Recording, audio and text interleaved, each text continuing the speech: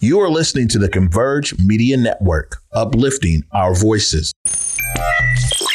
Loyalty's my favorite characteristic of God, but finding it in it is hard. It's like trying to find God. You're the only one in your camp with cheese. You pay for everything they eat. Man, that insecurity is deep. Now I ain't said no names. These are just theories. If you hear me, baby, it's home. You must admit it's kind of eerie, baby. Like them chemtrails in the sky. Hello, everybody. Welcome to The Day with Trey. I'm your host, Trey Holiday, and we have a really great show for y'all today on this Wellness Wednesday. Want to make sure that you guys are staying well. So in the building, our first guest today is actually, we're getting a clip from Bryan Callen. He couldn't be here in the show, but he is definitely still connected. And so we're going to be hearing from Bryan later on after our quote of the day. And then after the break, I get to sit down with Rokia Jones from Tubman Center for Health and Freedom. So excited to talk to her about the Well Us survey. So very fitting for a Wellness Wednesday. I hope you guys are feeling well out there. I want to thank you guys for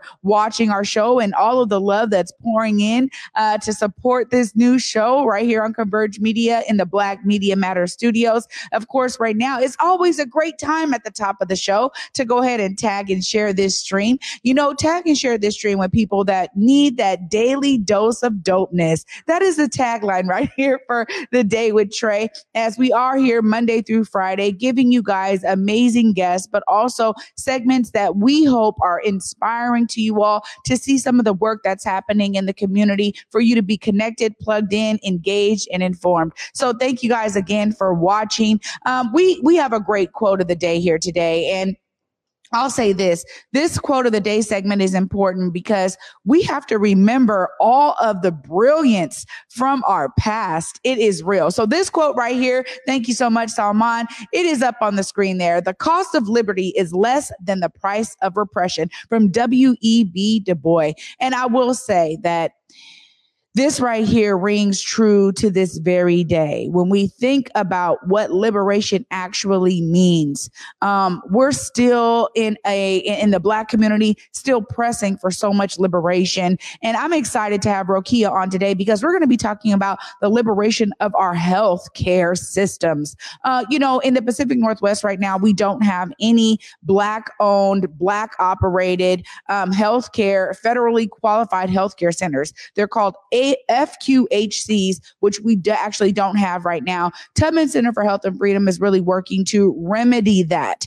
And, the thing for me is that when we see voids in our communities, we understand that it's also an opportunity to step up, fill that void with some amazing, talented, skilled individuals that we do know exist within our healthcare systems and have created their own systems of healing. One of the things that I know for me, people always ask, like, well, what do you do to, heal yourself? What are you doing to work on yourself? And there are so many different things that I do. So I'll be diving into that with Rokia later on in the show.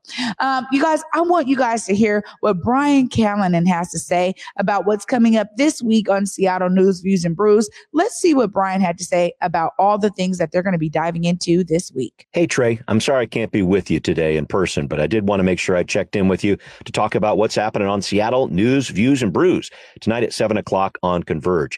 I'm with my co-host, David Croman, a transportation reporter from the Seattle Times, and we are talking about a lot of topics out there. I wanted to focus on a few of them just to kind of break down for our viewers about exactly what's happening. There's one in particular that the Seattle City Council was able to tackle this week, and this is an agreement the city has reached with the Seattle Police Management Association. Now, this is one of two police unions that the city of Seattle deals with. This is the much smaller one that has captains and lieutenants in it. SPOG, the other one that we're very familiar with, is the other one. So this is an interesting situation where the city has actually come to an agreement with one of the unions, the smaller union, but has not come to an agreement with more of the rank and file officers, this larger union. So what's this going to mean? Well, the last time around, when this agreement was hammered out between the city and its police unions, the same type of thing happened. The SPMA actually had their agreement first, and SPOG was a few months down the line, about 6 or 7 months down the line. So I'm interested to see how this dynamic plays out. If this agreement with SPMA leads to some breakthroughs with SPOG in terms of how their contracts are put together, the city is saying this is the type of agreement with SPMA that could mean some really good things in the future. They're talking about a lot more accountability built into this agreement. So we'll see how that plays out with SPOG, but still a lot going on with that one. The other big issue that we're talking about at the city council level this week is talking about what's going on with Sound Transit. You may have seen some of these headlines in local papers or whatever else. The Seattle City Council has actually made a recommendation as to where they think the Sound Transit track should go with Sound Transit 3. So this is the connection here that'll go all the way from West Seattle out to Ballard, right? So the city is concerned about this and wants to make sure that specifically in the Chinatown ID, they would like to build something there to make sure the people in that area are served, but they're very concerned that they could have an impact on the communities of color that are there and actually everybody in terms of tearing up different streets. If the construction of this project turns into something that destroys the neighborhood, they don't want that. So there's a big discussion now of, do you try to put this inside the gate of Chinatown, if you will, on Fifth Avenue there? That's a possibility, but that could have some big impacts, negative impacts on Chinatown. Or do you put it on the outside there on 4th Avenue, which is a major thoroughfare for everybody in Seattle to get into downtown? So the city is still trying to, the city has figured out its recommendations to the Sound Transit Board here. But the one they did not say was, okay, we're not going to make any sort of decision on Chinatown ID because it doesn't look like Sound Transit has really put in the work to reach out to communities here to get a lot of input on how this should work. So this one's going to be very, very interesting to look at. And it does have a number of City of Seattle connections because Council President Deborah Juarez and Mayor Bruce Harrell are on the Sound Transit Board. So they will have a voice in this. If you're concerned about this, reach out to your council president, reach out to your mayor here and talk about this, because this is a big issue here, because the Sound Transit Board is expecting to vote on its preferred alternatives, meaning where will these stations go, et cetera. They'll get that out of their committee by the middle of July.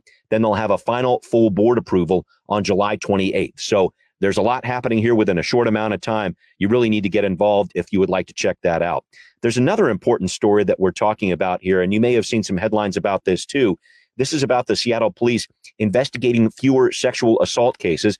This was reported by KUOW, the Seattle Times as well.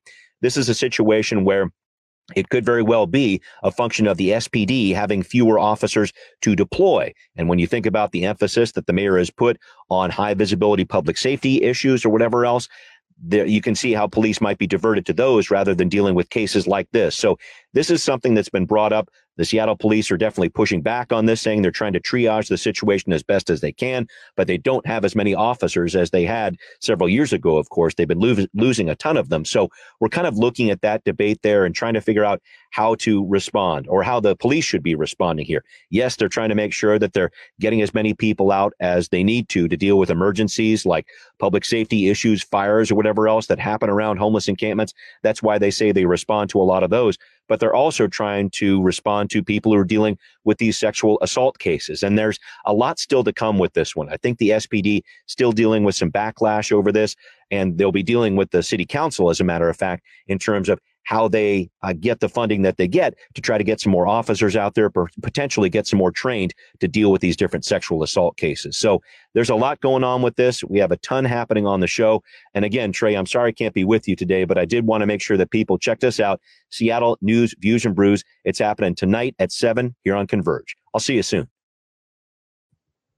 Well, thanks so much, Brian. Appreciate you taking time out of your busy schedule to make sure that we're up to date on all the things you guys are covering tonight on Seattle News, Views, and Brews. You guys heard it right there tonight, 7 p.m., right here on Converge Media. One of the things that I think is so crucial about, well, there's everything he was talking about is super crucial, but it's just interesting. This past weekend, I was out at the park doing Qigong at Angle Lake, and I actually overheard people talking about this story around fewer sexual assault cases being charged, getting taken into court. And it's really interesting the ways that people respond to certain information once it hits the airwaves. As he was just describing there, it's been on, radio. People have been hearing about this. It's been in the news. So I think that there's a lot that needs to be explained in terms of the details of what it looks like. And also, to his point, why are they doing that? Is it because, those cases, are not as a high priority right now? Is it because we do have fewer police out there, on the streets, bringing people in for these kinds of charges? I mean, I think it's really interesting. And in the conversation I heard, it was almost like people were thinking we were becoming a lawless county, right? Oh my God, they're not even going to be getting anybody on the streets that is doing prostitution or, these kind of sexual assault charges, rape cases. So now rapists are going to be running rampant. And I was just thinking to myself, man, they're probably, again, taking in information in bits and pieces and then mixing it with their own opinions. And this right here is really the ingredients for misinformation. Oftentimes we see that when there aren't enough details for everybody to understand, it takes on its own toll. So I'm glad that they're going to be diving into that tonight on Seattle News, Views, and Brews. And of course, you guys know these contracts have been something that we've been on here at Converge for a very long time. There's a lot of things that get negotiated into contracts. So please check out Seattle News, Views, and Brews tonight so you guys can stay up to date on all the things that are happening. Real big shout out to, Brian and co-host David. I mean, this right here is a way to keep your finger on the pulse of all the things that are going on at City Hall. All right, you guys, after this short break, I get to sit down with Rokia Jones from Tubman Center for Health and Freedom. We're going to be talking about their Well Us survey and all the things that they have learned from the communities and our families out there about how they're taking care of themselves. Stay tuned after this short break. You're watching The Day with Trey. As a non-binary Black femme, a lot of my identity is rooted in body. Once the vaccine was introduced, it was really difficult to think in terms of safety as well as autonomy. As a Black American, the relationship with government is very complicated. It's hard to trust. A lot of these conspiracies are really impacting people making a decision, especially with Black folks, to be clear about what we're doing. I think it's just a well-rounded conversation to see what's best for us. Hey there, it's Trey Holiday. And of course, Vesa and I had to take a trip back to Market Street Shoes to grab some items. They always know what to show us. And let me tell you, we both spent quality time to be sure we collected some amazing additions to our wardrobes. They have some of the most unique bags, shoes, and accessories. I mean, the whole shebang. It's always a good time when I get to shop with my girl, Vesa. Make sure you go check out Market Street Shoes, y'all, and you too can walk out with some dope gear.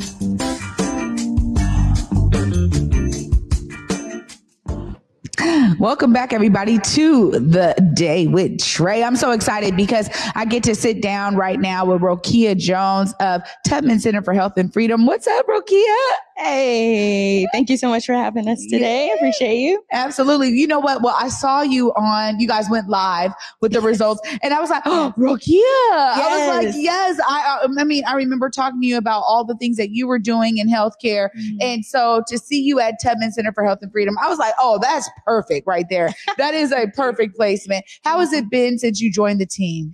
Man, it's been absolutely wonderful. I enjoy being in a team with folks looking like me, talk like me, think like me. And really Tubman's goal is to build something for us, right? This is a FUBU moment. It's for us, by us. And I couldn't I couldn't turn away the opportunity to work so directly with my community, and serving the Black community in particular. So I feel really grateful to be there. Well, I'm glad that you are, because I know that it's already in you, right? Like that's something that you've always cared about. So this is really exciting because I remember talking to Ine, executive director over there at Tubman, and she was saying, look, we are going to launch this survey. We want to hear directly from our families, of course, our families communities, in the Black community, brown community, indigenous communities. We want to hear from our people about how they're taking care of themselves. Just tell us a bit about the reason for this survey and, you know, why Tubman said we really, in order for us to craft solutions, we need to hear from the people. Absolutely. Tubman is committed to leaning into a community design. So we can't build this without y'all. And the goal for the Well Us study was really to uplift and celebrate the ways in which community is already taking care of itself and the things that we're utilizing to attain and maintain our wellness. And we know that those things are steeped in our resilience. It's how we've gotten here. It's how we continue to be and to be well. Yeah, I agree. And I think, you know, even for me, and as I was saying earlier, like I'm excited to dive into this with you because people ask me all the time. They're like, well, you're everywhere. You're so busy. You know, how are you taking care of yourself? How are you doing? You know, how are you dealing with your own self-care? It was also something I took into my podcast, you know, where I was just asking people before I get into how you're an equity change maker, you know, my podcast, Equity Rising, I would say, look, tell me how you're taking care of yourself. It was the question that we asked everybody at the top of the podcast, but we got so many varying answers. And I'm sure you guys really experienced the same. Tell us a bit about some of these results. This is true. Yeah. And so what we found is that 100% of our participants want and currently use what we refer to as CAM, which is complementary and alternative medicine, right? And so you talked about earlier, you were at the park doing Qigong, right? Yeah. Those are the types of things that community is utilizing. We're utilizing herbs. We found that majority of Black participants were using vitamins for their wellness. And, you know, I'm sure within the term vitamins are the number of supplements that folks often rely on. We also found that, I'll say the biggest finding was that insurance is not covering the type of care that our communities want and need, right? And so we know a lot of the CAM, right? Those complementary and alternative forms of medicine, which aren't really alternative. They're just the ways in which we are tapping into our ancestral medicine. We're tapping into our cultural medicine, right? And some of that is a cultural exchange of medicines, which we've always done as well. But insurance doesn't cover a lot of those things. It's really hard to access that.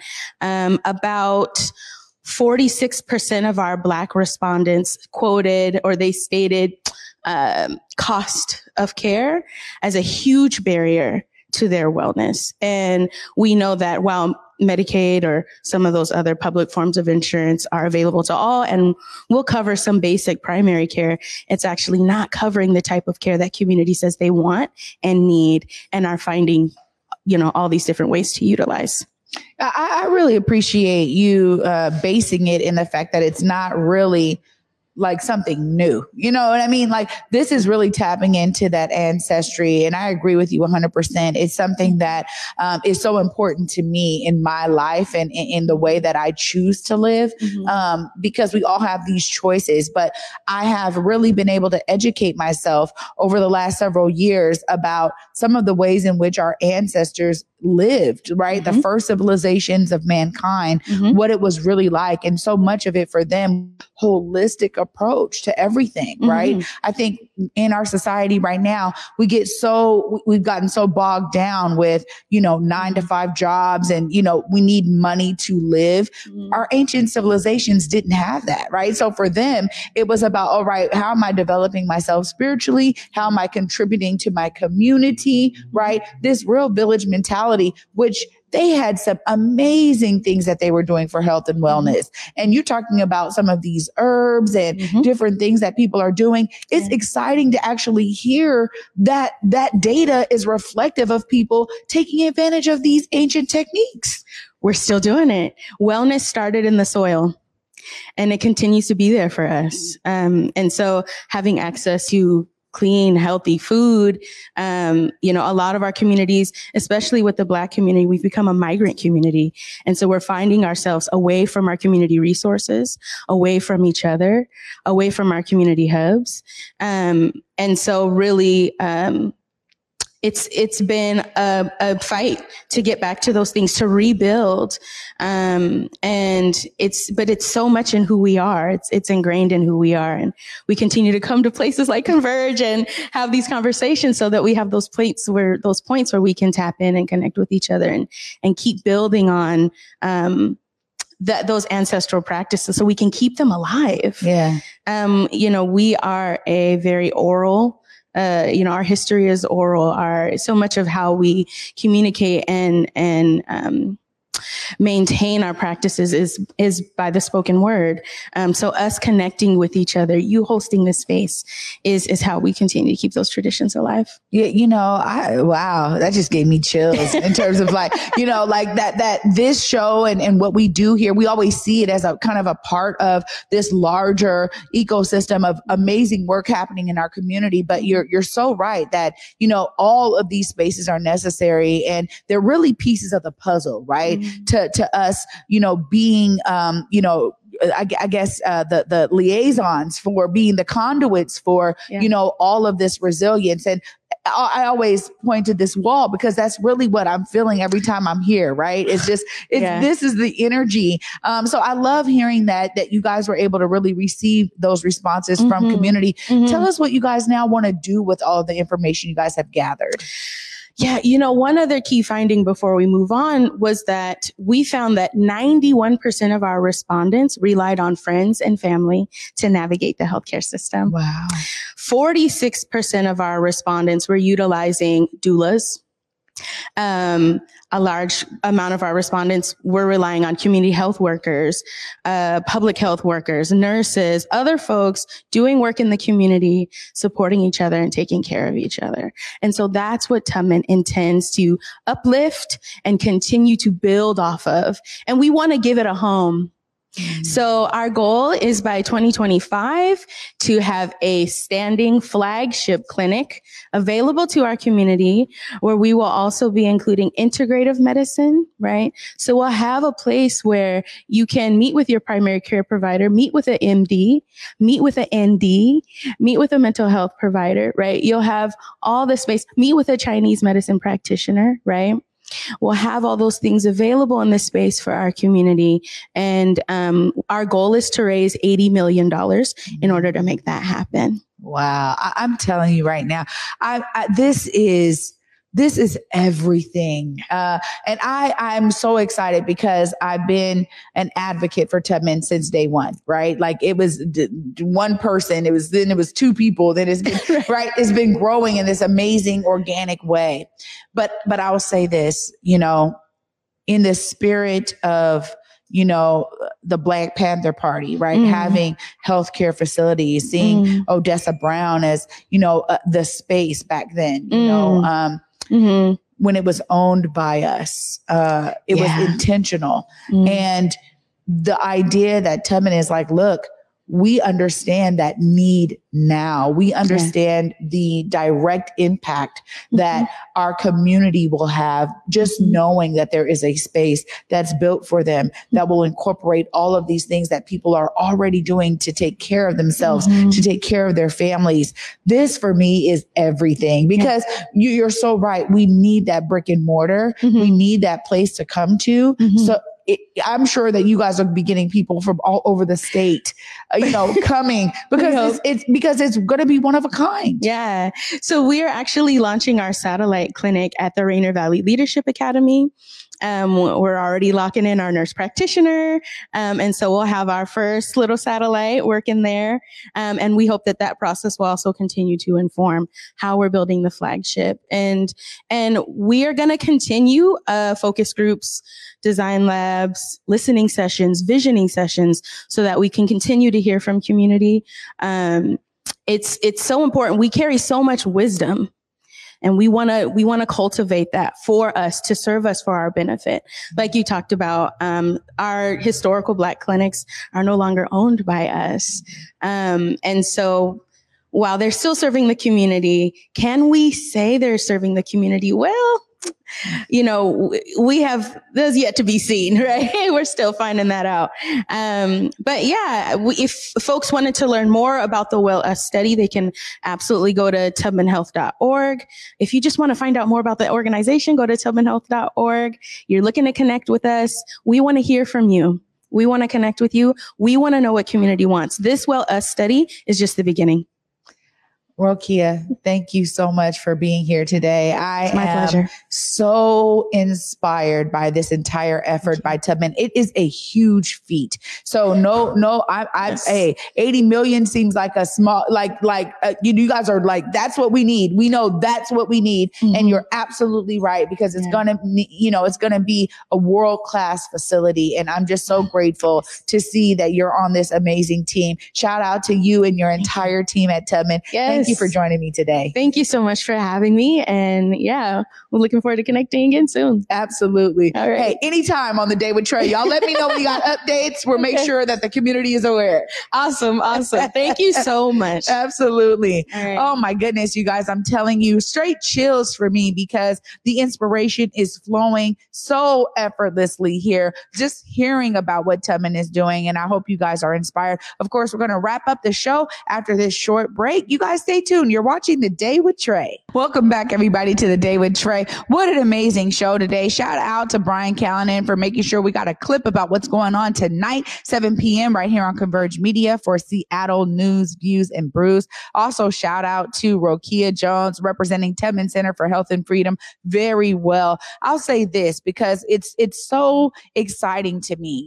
I am somebody who uses CAM, as she was just talking about there, right? Like these alternative ways of medicine, these alternative methods. I understand them as being essential to my being, but it's also something as a mother where I want to make it normal for my children to see these alternative ways, which really are ancestral ways, as Rokia mentioned there. And I'm so excited because Tubman is really leading the charge on how they're going to tackle bringing all of these amazing techniques and approaches to our healthcare and our wellness into spaces. So shout out to RVLA for that partnership so that Tubman can actually start their satellite clinic. This is all the way on point for me. I mean, we have talked about RVLA here on Converge Media several times. They are doing decolonized education pedagogy for their school, but also they are doing these essential partnerships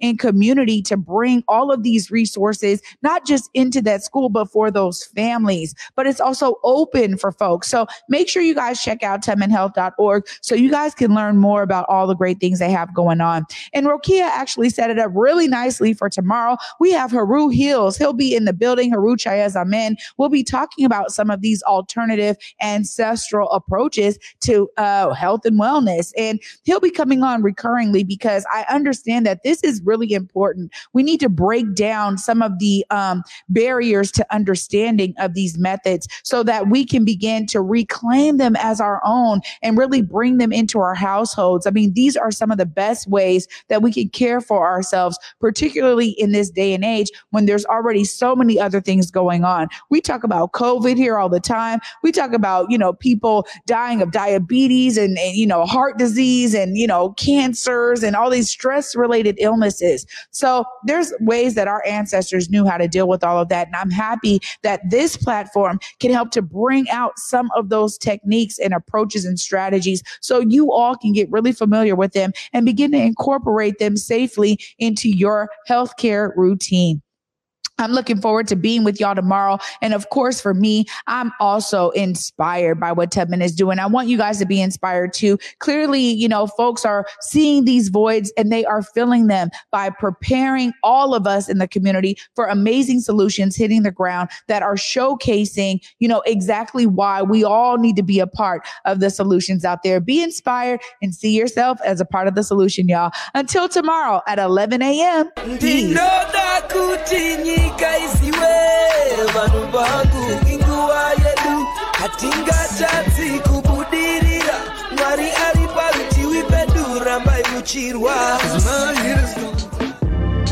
Converge Media produces culturally relevant content for Black and urban audiences. Our coverage is raw, transparent, and objective, praised by community leaders, government officials, and residents.